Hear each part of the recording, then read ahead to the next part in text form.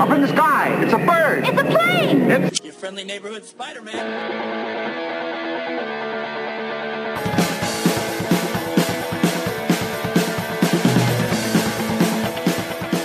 And just like that, the Watching Comics podcast is back, bringing you the most trusted and noteworthy opinions on the intersection of comic book entertainment hitting your big and small screens.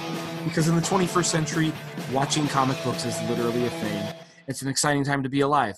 My name is Mitch. My co-host is Jake, and we are here to come at you with the latest comic book movie dropped on Netflix. Jake, before anything else, quarantine check-in. How you holding up, buddy? You know what? So much better since Sandman posted on Audible. Oh, my goodness. Have you listened at all? I haven't started yet, but I figured you probably had. How deep are you right now? You know what? I'll pull my phone out and check, but I think I'm pretty sure that I'm like 3 hours in out of 10 or 11. Oh my gosh, you're flying. Yeah, I'm just about 3 hours in out of 10 hours and 54 minutes. So, I mean, most of my work is done in the evenings, but once in a while I get lucky and I get grown-up hours of the day. Oh, look at you. Yeah, and so today was a daytime where all the kids are in school.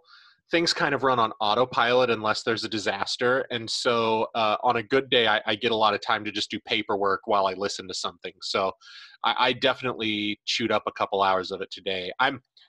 Mitch, I love it so much. It's amazing. I'm so stoked. And we definitely need to do a whole episode on that thing once we both finally finish the Audible.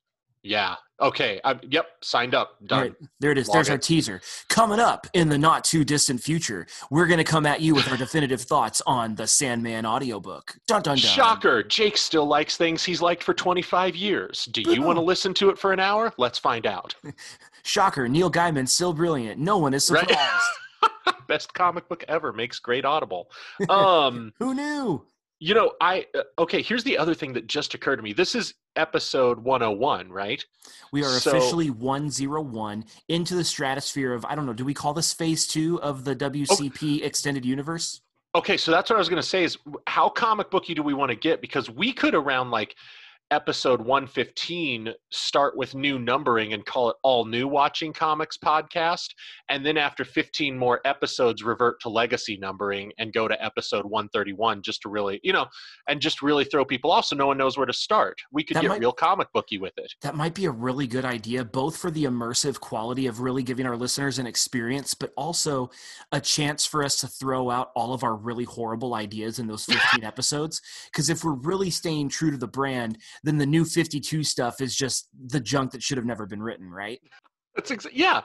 We just hit that's exactly what we'll do. We'll hit the reboot button to draw in new listeners, and then we will completely revert to legacy stuff, hoping that the new listeners stick around with the old ones that we managed to not piss off. So beautiful. And of course, we need to pick someone to make an appearance during the outro section of all of our episodes to pop in and drop a couple of one-liners and tease some big team up that's happening at the very end as well. This idea is going rapidly downhill quickly, and I could not love it more. Okay, so what are the chances your son would maybe be willing to jump on and say, I'm recruiting a team at the end of an episode, and then we could just leave it hanging there? Oh, man, 100%. That kid is up for anything. I love it. Okay, so thank you, listeners, for jumping on board with the Watching Comics podcast. This is episode 101 of the galactic installment of the WCP, and we'll be coming at you soon with the new 52 installment, and it's a whole thing. We'll build an infographic and put it out on Twitter so you can follow along a whole lot easier, and it'll be cool. But anyway. Can I just say, new 52, I'm all over the place already, but new 52, Batman was excellent. I got to put it out there. You've got the Snyder Capullo Batman era. Excellent, superb, some of the best Batman ever written. Most of the rest of the new 52, not for me. Okay, I'll be completely honest. I didn't dive very much into the Batman New 52, but I will say if we're looking for positives about the brief New 52 saga, I will say that the cover art for the Action Comics run in New 52, top notch. Absolutely top notch. I love I love two things about that. I love that you're a good enough dude that you're looking for something positive in something you don't like. And I love that as great as cover art is, and I think we all agree good cover art is exquisite. Everyone who's a true comic book reader here knows that when you just went, well, at least the cover art was good, we know what you're really saying about the inside of it. Okay, we're here to talk about other things. I'm sorry. I'm everywhere. No, we're good. We're here. We're doing this. Okay, so Jake, The Old Guard dropped on The Netflix. Old Guard. The Old Guard is here. It dropped on Netflix over the weekend. It is here, starring none other than the quintessential Charlize Theron, directed by Gina Prince Bythewood, and it is based on the graphic novel series by Greg Rucka. It has been released by Netflix. It has either been the number 1 or number 2 rated viewing movie on the platform for almost an entire week now, sitting at a 6.7 out of 10 with over 45,000 stars clicked on IMDb. That's kind of what we're looking at here. We've had this movie in our lives for almost a week. We both watched it in preparation for this episode. Jake, give me a 30-second rundown, your takeaway from The Old Guard. Good, bad, or meh? What are we looking at here? I think that, man, 30 seconds is tough for me on this one. I think that I didn't love it, but I didn't hate it. I think that there was a lot of potential, and that sadly some of the things that didn't work super well for me felt very comic booky, and I hate saying that, but sometimes I think a one-to-one translation isn't best. And it all comes down to tone and self-awareness on that point. There exactly is tone and self-awareness. I'm going to totally hijack that, and that's going to be my mantra for tonight, because I think that I'm probably over 30 seconds, but most of the stuff that I think didn't work, it was comic book stuff that doesn't translate well, and it was a lack of self-awareness. But there's a lot that does work, so I don't want to be totally down on it. I want to talk about what worked about it too. So that's me. That's fair. So if you had to put like a single label on it, would you call it meh or slightly higher at the, I will probably go meh. It's not a thing that I'm going to run around recommending to everyone I know. But it is a thing that if I'm in a conversation with someone and I hear their interest gearing that way, I'll throw them The Old Guard. Okay, fair enough. One thing about this movie is when it hits its strong notes, it hits them incredibly well. Like there are some components of this movie that I think are just flat out fantastic. And we can get into those specifics later, but it's really interesting to see a movie, like you said, kind of struggle with that self-awareness and overall tone, but still absolutely knock it out of the park with a couple of segments in there that, is still better than a lot of comic book movies can ask for, really, or claim. So it was a very interesting watch. But at the end of the day, filled with action, and you could clearly tell that they were trying to play the deep emotional element as well to make it a little bit more appealing and gripping than just kind of as much paint by numbers. And for that effort, I appreciate it. But yeah, I'm really glad I saw it. I still think if I would have seen it in a movie theater and paid movie theater prices for it, I still would have been pleased with it as well, which is better than a good chunk of movies I see in any given year that's not rendered by a pandemic. So I'll give that some good credit. And I mean, I don't know. Is Charlize Theron maybe the most versatile actress working in Hollywood right now? Quite possibly. Has she ever done anything bad? No, I don't think so. So there's something to be said about that. So maybe that's a good starting point for The Old Guard. Jake, why don't we just break down here a few things we liked? Why don't you take 2 or 3 things and say, what did you like most about this movie? I'll share a couple too, and then we can pick some nits later on. I think one thing I really liked about it was the casting. You've alluded to Charlize Theron, and she elevates things, and I think that she elevated there this. It is. She's working with her secret sauce, man. She's got the spices. She knows what it takes to make her signature dish. Yeah, I mean, I don't know if this worked in The Old Guard's favor or against it, that I kept coming back to Mad Max Fury Road, and I kept comparing it to her portrayal of Furiosa, And I don't know how fair that was of me, but for some reason that was really locked in my brain because I think that, and Fury Road is a phenomenal film. Masterpiece. And I think that she takes it from great movie to brilliant movie. She should have had an Oscar nomination. Keep going.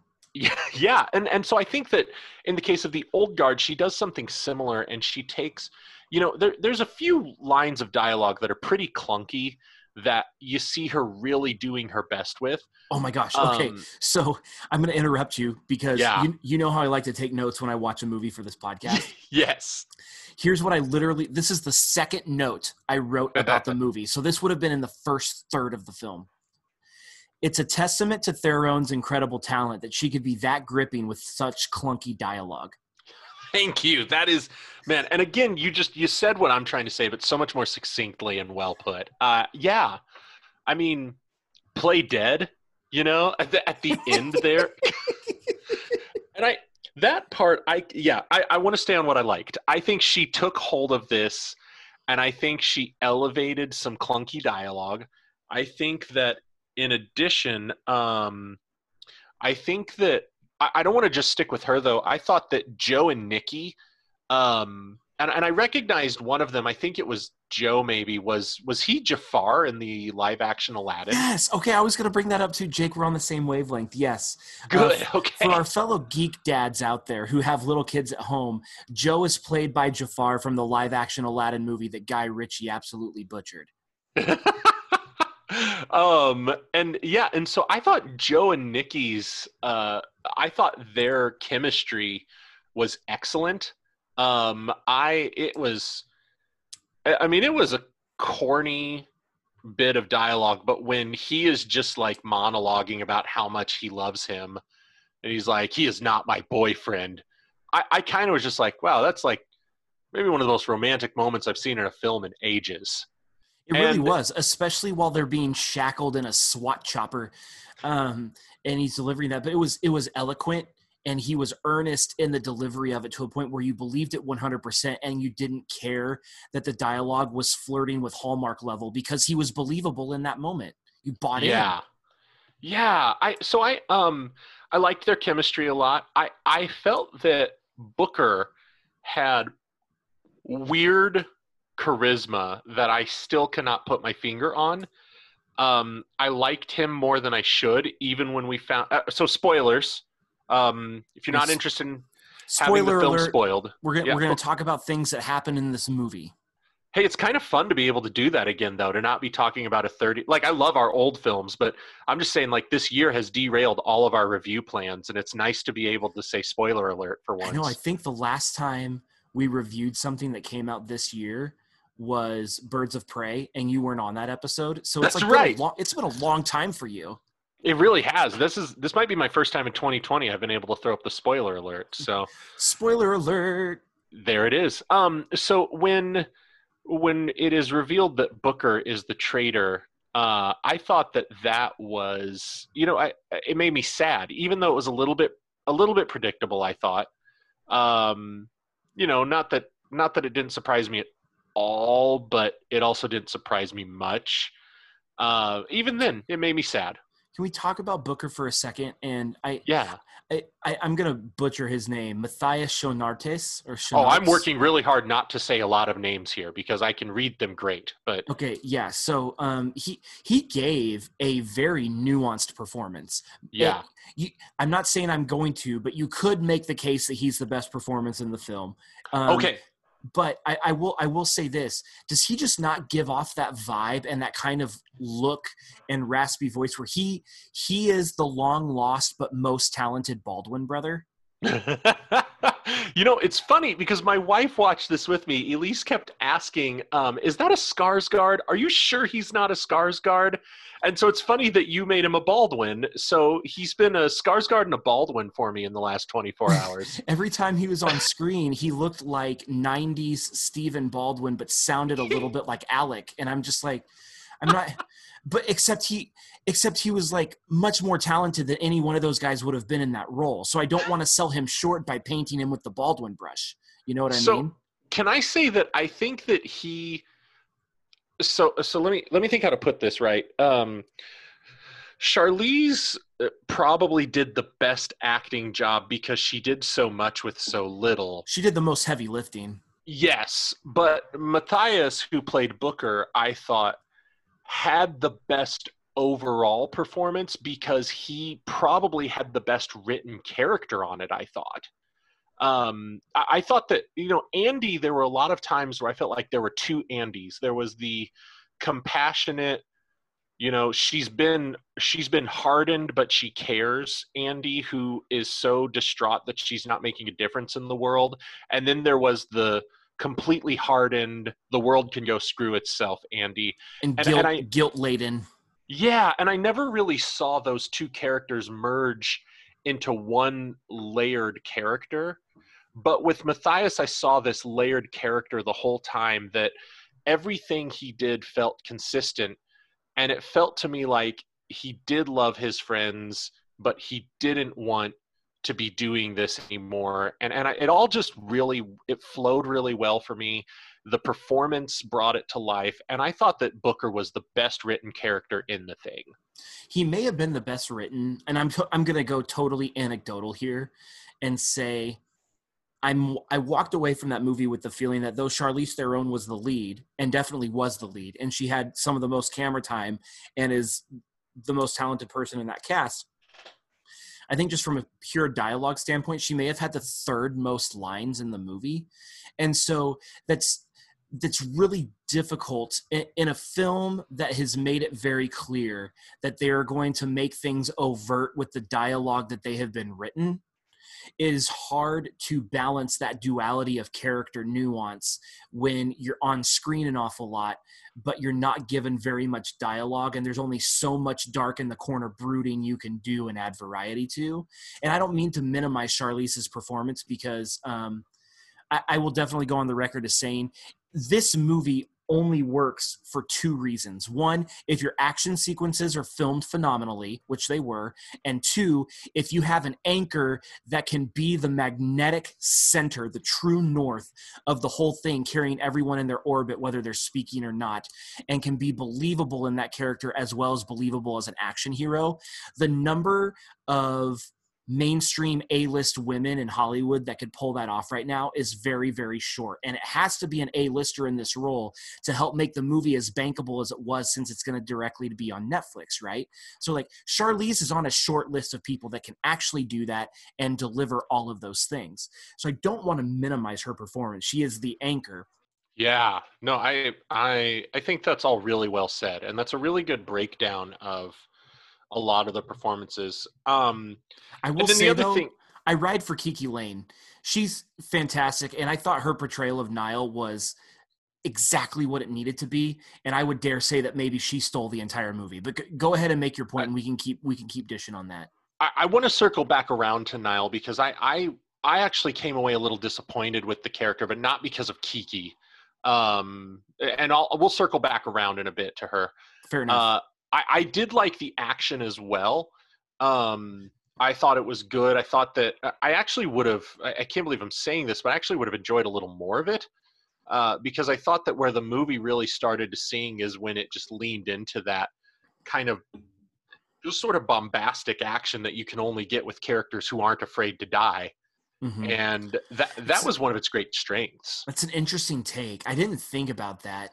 I thought there were a couple of moments in the movie that moved a touch slow, but the action sequences when they came up were done so well. Like the airplane throwdown between Charlize and Kiki was just one of the better action sequences I've seen in the last year. That was an incredibly well done bit, but maybe I don't know if it comes down to the script writing or maybe it comes down to budget. This movie only operated on a $70 million budget, which is pretty lean. Oh, I did not know that. Yeah, and that's pretty lean considering it's an IP-driven comic book heavy action on location type film, right? So it certainly was not made for Avengers money or Justice League money for even that point, which I think is a bigger salute to the work of Gina Prince Bythewood, which we can get to her in a little bit. But I'm saying this to say I agree with you there were a few moments of characterization with a few characters interacting that I thought they really nailed the emotional nuance. But for the most part, the high points of this movie were the incredibly well shot action sequences. No, I thought that, yeah, the action, sometimes the dialogue would start to get me into a bit of a slump, and then a good action scene would come along and break me out of that slump. So I'm 100% there with you. Maybe my favorite dialogue moment in the whole movie was with the pharmaceutical CEO talking in that opening segment where he was making his presentation, and he just goes, "Big Pharma." And then everything seemed to stop, and then it like panned at a whole bunch of people giving their reaction shots and everything. I was like, they totally treated that like that was Pee-wee's Adventures big secret word of the day. Did you recognize who that kid is? No, I didn't. That's Dudley Dursley. That's Harry Potter's evil cousin. Oh, well, I haven't seen the Harry Potter movies. There it is. I was wondering, I thought you might be too cool to have seen those. Well, here's the deal. Okay, I'm about to alienate like the last bastion of our geek fans here. I never read the books growing up and never got into it. I tried reading one back when I was in like middle school and pretended to hate books and stuff like that. So I just didn't really get into it because it just seemed like the thing to do. And then when the movies came out, I wasn't that interested because I wasn't familiar with the IP at all. And then there was one time when I was working at the movie theater that I actually got paid to watch one of them because that was back when we actually had movies on film and we had to splice film together to make it work. And anytime we did that, we'd have to watch it through once to make sure that all the transitions were smooth. Those were the days, people.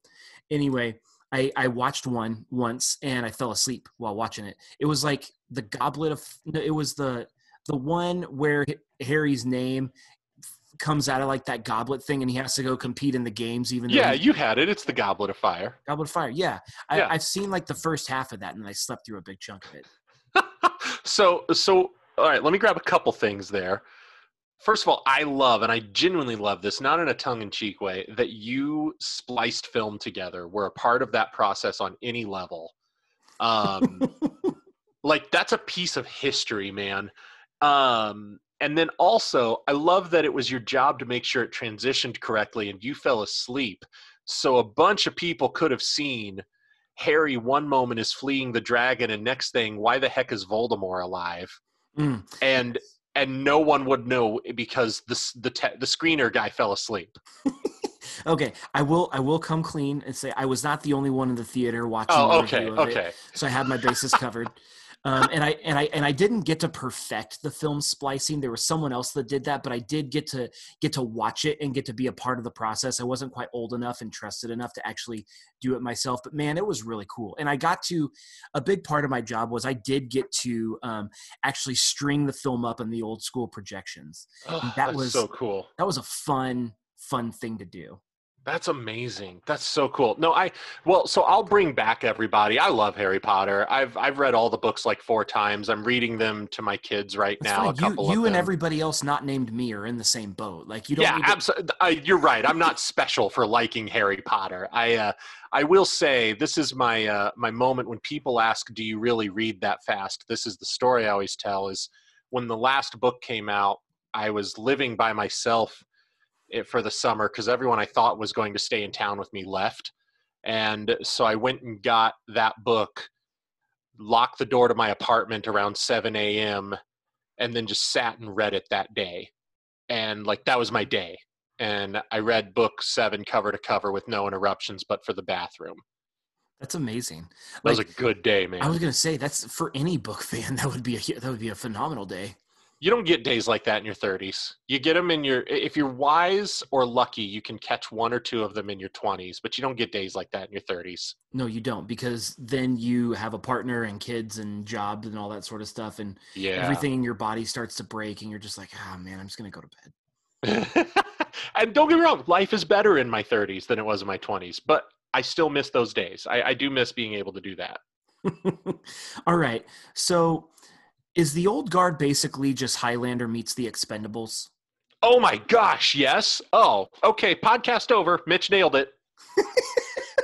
I can't believe that never occurred to me. Crap, yes, that's what it is. There can be only one, except for when there's more than one. There can be only 4 or 5 of us. And we're going to send them to the slaughter. Holy crap, that's exactly what this film is. No, that's a very gross exaggeration, and I don't want to say that to sell the movie short, because But it's a hell of an elevator pitch, man. we advocate all the time about wanting to be advocates for healthy fandom, right? And I will say this movie was much more entertaining than it wasn't, and I would probably give it like a 6.5, 7 out of 10. And I would watch it again. So I don't want to make that comparison make it seem like I'm throwing this movie to the same side of the ocean as, like Ant-Man and the Wasp. But I just dug myself a hole in there, because Ant-Man and the Wasp is fine. But you know what I mean? But no, I get it.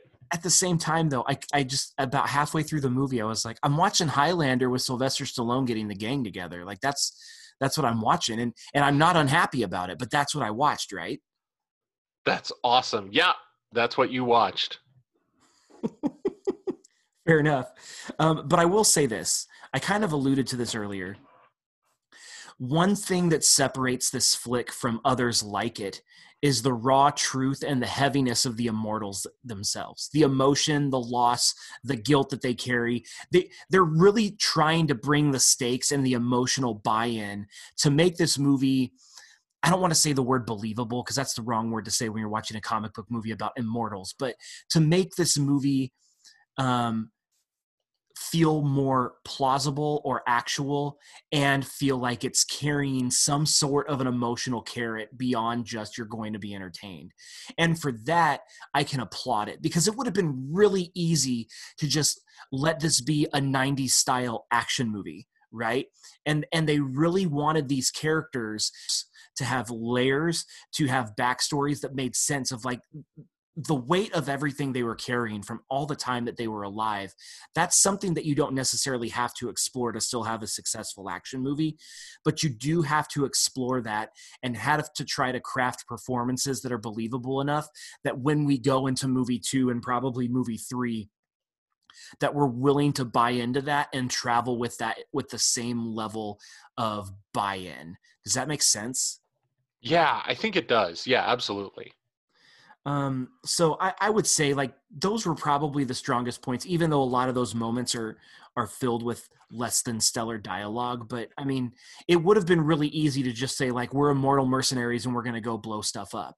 But we spent just as much time unpacking history and loss and the guilt that you carry with it and what it looks like to have a life that's different than you imagined and all of the ramifications that come with that. We really didn't have to spend all of our time in those moments in order to have a quote unquote successful action movie. But Gina Prince Bythewood treasures story enough, and I'm assuming the source material was weighty enough that they could really, kind of go down that pathway and change it up a little. I think that's a good observation. Let's go ahead and pick apart a couple of things, Jake. So you give me a couple of things that maybe you thought could have been improved upon. I think that the film really wants to be, I think it really wants to be all the things that we've been talking about, that more mature take on like a 90s style action thing, right? Like without sacrificing the action, buying into the more mature characterization that we're getting used to with these kind of movies. Mm-hmm. Kind of had a Wanted feel. Did you ever see that with James McAvoy and Angelina Jolie? Yeah. Very much based on a graphic novel as well. Very much a formulaic type of action movie, but still desperate to say something. Sometimes it succeeded and sometimes it just didn't. I think that's a really apt comparison, because I think that the movie doesn't fail across the board, obviously, because, we've already talked about Booker and Joe and Nikki, and there's a lot of good stuff going on in those supporting characters. But I don't think that it succeeds as often as it needs to. And I think that for starters, Merrick is a pretty one-note villain. He's all but twirling that mustache. And I know that's the point. It was low-hanging fruit to just say Big Pharma and then that's just have a young CEO be like, I need what I need. Like, you get the feeling that if they could have figured out the legality of it, they'd have just spliced in old Martin Shkreli clips. And it feels like that's what they were going for here, is just like, what's the most evil real person we can find that's not going to upset anybody, and let's put that person up there. And I think that like, there's a place for that sort of thing, but also I guess I feel like he doesn't become fun evil, like, he's never that villain. He's not the Joker, where it's just like, no, we don't know what his motivation is. We're never going to know. Is just having so much fun being such a terrible person that it becomes iconic. And there wasn't anything really special about his character either. Yeah. Like, it was one note, and the one note that he was playing wasn't that interesting either. Yes. Yeah, I think exactly. And I also thought that this is not Kiki Lane's fault. Nile is so successful at being a blank slate entry point character that she kind of gets swallowed up by all of the hundreds of years of history literally in the room around her at all times, where when Nile is on her own, I can get invested in her, but when she's standing in a room with Andy, Joe, Nikki, Booker, I really couldn't bring myself to get that invested in her journey as the new immortal, because I just wanted so much to live in with these other ones. Well, and she's the totem. When she's with the rest of the immortals, she's the totem for the audience, right? She's the narrative device that allows for us to learn all of the pieces of information we need to have to get the context, but they can deliver it in a way that's quote unquote good storytelling, right? She asks the questions that we want to ask. And so that does cripple her characterization a little bit, but I don't know. Maybe I loved her in If Beale Street Could Talk. I think Kiki Lane is a phenomenal actress, and I thought she pulled off the character as beautifully as she possibly could. Oh, yeah. I think she knows how to fill the screen or do more with less. Like, she just is so expressive with her face. But I can see where you're coming from. The concept when she's in with the group and her only heavy lifting is to provide information for the audience, then like that does become a little crippling to her character. Well, and that kind of leads me around to where I thought the film suffered the most. If I'm going to be truly critical, and I'm really going to say what was the thing that I thought held it back the most, to me, it's that it felt structured like volume 1 trade paperback out of 7. And that works for a comic book series, to take a couple of arcs and merge them into one story that ends with but the thing is, those of us who are comic fans, we're aware that those first, I'm trying to think, like I just read, what did I just read a couple weeks ago? I read the first 2 collections of Mind Management by Matt Kindt, and God help me, I cannot remember the artist's name, and I'm so sorry. And I remember reflecting on, after you finish book 2, you realize like book 1 was barely even setting the table for this thing, and how big and expansive its world gets, and how much, that plot device character that is so essential to this kind of storytelling becomes a true character and not just a plot device once we're all settled in. So my guess is, having never read The Old Guard, my guess is that Nile is probably a super fascinating character in the inevitable sequel that is coming. But the problem is that when she's only in that introductory chapter, it does reduce the character to just a plot device. And then you see things like Quinn. Quinn, it was being telegraphed. This is our next villain. Oh, beyond a doubt. You knew that she was going to be coming back. Yeah, but I also knew, like, there's no way they're squeezing her into this film other than that teaser that really fits a comic book pacing. And so to me, a lot of it comes back to that word pacing. I thought that a lot of times, there were moments that I thought that would be the final panel of issue 3 right there. This would be a great cliffhanger for issue 5, but it didn't flow like a film. And one thing we've talked a lot about on here is that where the watching comics concept really starts to sing is when somebody takes a story that exists in one medium and translates it rather than just copies it and makes it work in that new medium. And I don't know that this always successfully translated. Sometimes it felt like it was just copying what was on the page. Yeah, and I think that's the heart of the issue. What you've mentioned right there is right on the money. And I think this is the only thing that I would say is critical about Gina Prince Bythewood's capturing of this film, is that there were multiple times in this movie where I looked at the shots that were being put on the screen and I went, they're going comic book with that. There are other times with the movie where I was like, they're steering away intentionally from the comic book look. And then the same thing with the dialogue and the pacing and the tone. Like, you couldn't tell if the movie was self-aware or not. And there's time and place for both. But when you can't tell, then I feel like, especially in the comic book arena, that may be a drawback. And then two is, it really looked like it was a movie that was struggling whether it wanted to be more movie or more homage to comic book. And what you really need to do to have a cohesive tone through something like that is to make the choice and then just make that choice consistent all the way throughout. If you're going to go full-fledged comic book with it, then make it look like it, do it, frame it that way, and do it. If you want to make a thriller action movie that's been inspired by a comic book movie, then do that. You know, shoot it like a Steven Soderbergh or a Brad Bird and do an art house type of high-budget movie, right? And this one I really think struggled to find its footing in that particular characteristic. And so it's tough to trust the momentum to guide you through a consistent tone at that point.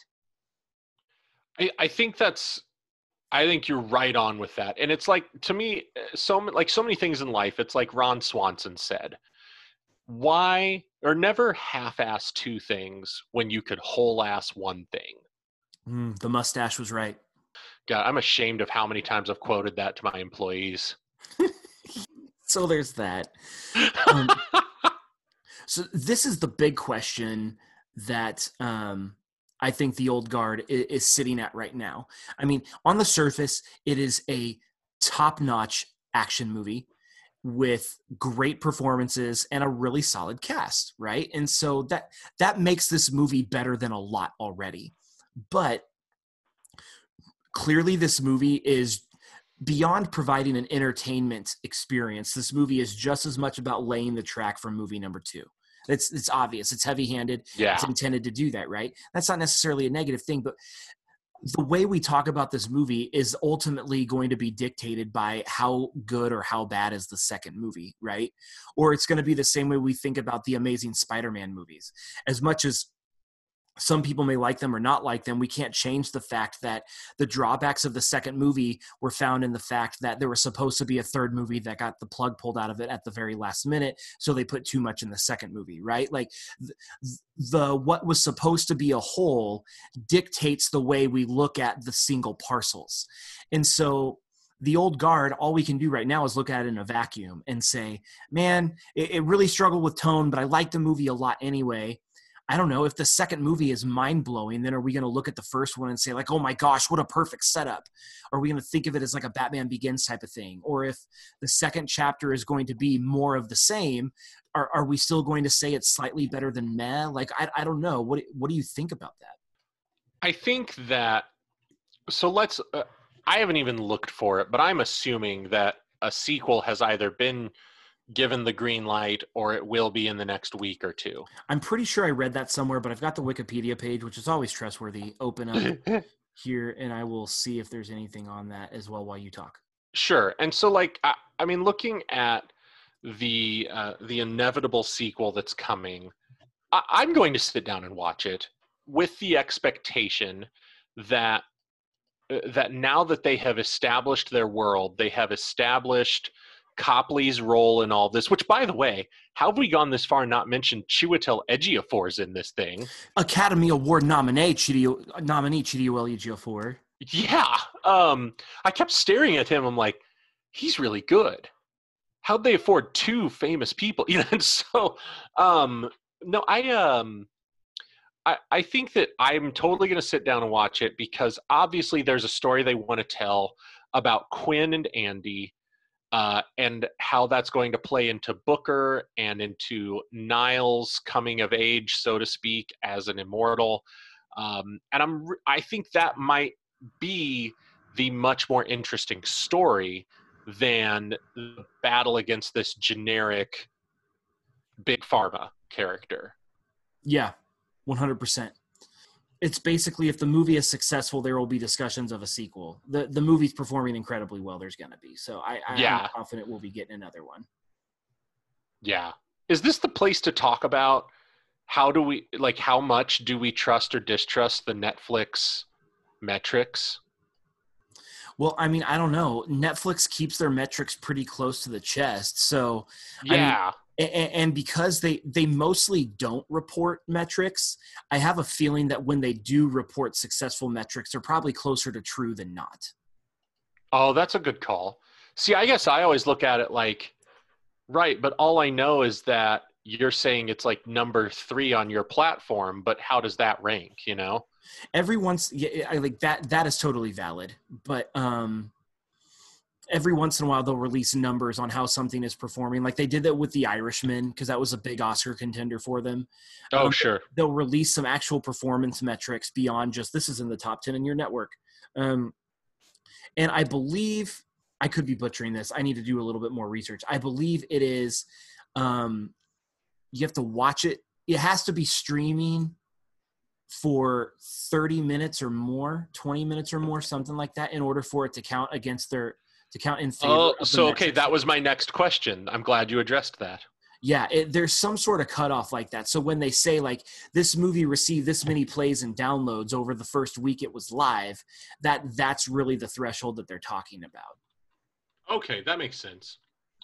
But anyway, all that to say is like, I mean, granted, did the old guard get a good boost from the pandemic? Absolutely. Would it have performed well anyway on the platform? Probably. If it would have dropped at the same time in the middle of a summer, a normal summer, when the cinema is being overrun, when the movie theaters are being overrun with a whole bunch of other IP stuff and big summer blockbusters and everything like that, would the old guard be the number 1 performing movie on Netflix for an entire week? I don't know.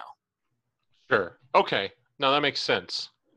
That's a nickel's worth of opinion there. So, all right. So I do want to say one thing, I guess 2 things I had written down that I thought were interesting to note. Number 1 is there are an awful lot of crooked SWAT guys in that pharmaceutical office. Like a lot. Yeah. There were so many dudes with guns and armor in that pharmaceutical building. Like, was there even really real science being done outside of that one lab with that one scientist in that massive building? Where do they stash all those SWAT people? Okay, I'm about to get real weird on this one, but is it weird that I didn't even question, like, sure, pharmaceutical companies have that many people with weapons? Well, they had that throwaway line where like, well, everybody's got their own personal security escort now. Right. Way to cover your bases there, Hollywood. I know, but it's just like during that final throwdown, after they get out of, spoiler alert, they break out of the lab where they're strapped to the beds and they're having their flesh chopped off for testing, and they do the big final standoff. It's like, doesn't matter what floor they're on, what hallway they're going down, what corner they turn around and everything like that. It was like the stormtroopers on the Death Star. Everywhere they turned, there was 5,000 of them. That's true. And I thought, okay, I get it. But at the same time, I'm like, at what point is too much? I don't know. But the fight sequences were great. So am I really complaining? I don't know. That's well said, though. But I do want to say, Gina Prince Bythewood, she's a great filmmaker. She stands for representation. She's a woman of color getting a chance to make movies in Hollywood, which is not as common of a thing as it should be. And she gave us great gems like Love and Basketball and The Secret Life of Bees. Like she knows what she's doing. And I will say, she is just one of the best at needle drops in movies.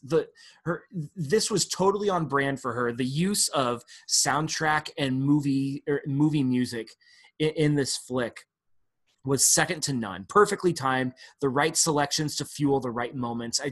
I love when she does her needle drops. I got to salute my cap to that because I thought that was very well done in this movie. Yeah, and that's the thing, like, for the criticism that I can lob at this, I do want to say that I really think that for me, a lot of my gripes come down to writing, and I thought that the thing was very well acted and well directed. I think she did a phenomenal job. Yeah, I'm right there with you. 100%. So, Jake, give this like a grade. What would you grade The Old Guard movie? So a 5 feels punitive, and I don't want to be that, so let's go 6. 6, fair enough. I give it like a good solid 6.5. Yeah. With the intent to rewatch somewhere along the line. And right on. I can respect that. Yeah, I feel like that's fair. So there it is. Netflix's The Old Guard. Definitely give it a watch, and definitely hit us up and let us know what you think, listeners, because what good is the internet for if not telling us how wrong we were, right? Or telling us how right we were if you really want to. I mean, I guess we wouldn't say no to that either. So thanks so much for jumping on board, everybody. Be sure to hit us up on Twitter. We are at Watch Comics Pod. That's comics with an X, at Watch Comics Pod. Let us know what you thought of The Old Guard. Do you think our 6.5 rating out of 10 is good enough for this movie? What did you think of Gina Prince Bythewood's performance as the director? And what did you think of the cast? And what were some of your favorite moments? Hit us up because we definitely want to hear it. And of course, shout out to the Geek Dad Podcast Network. We love that place. Great place to go home.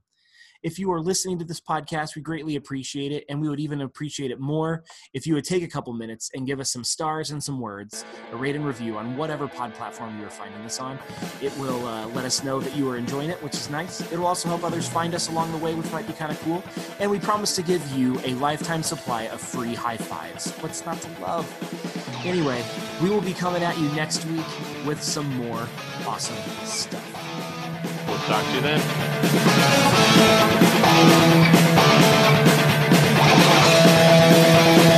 This podcast has been a production of the Geek Dad Podcast Network. If you've enjoyed this content, please consider supporting us at patreon.com/geekdad.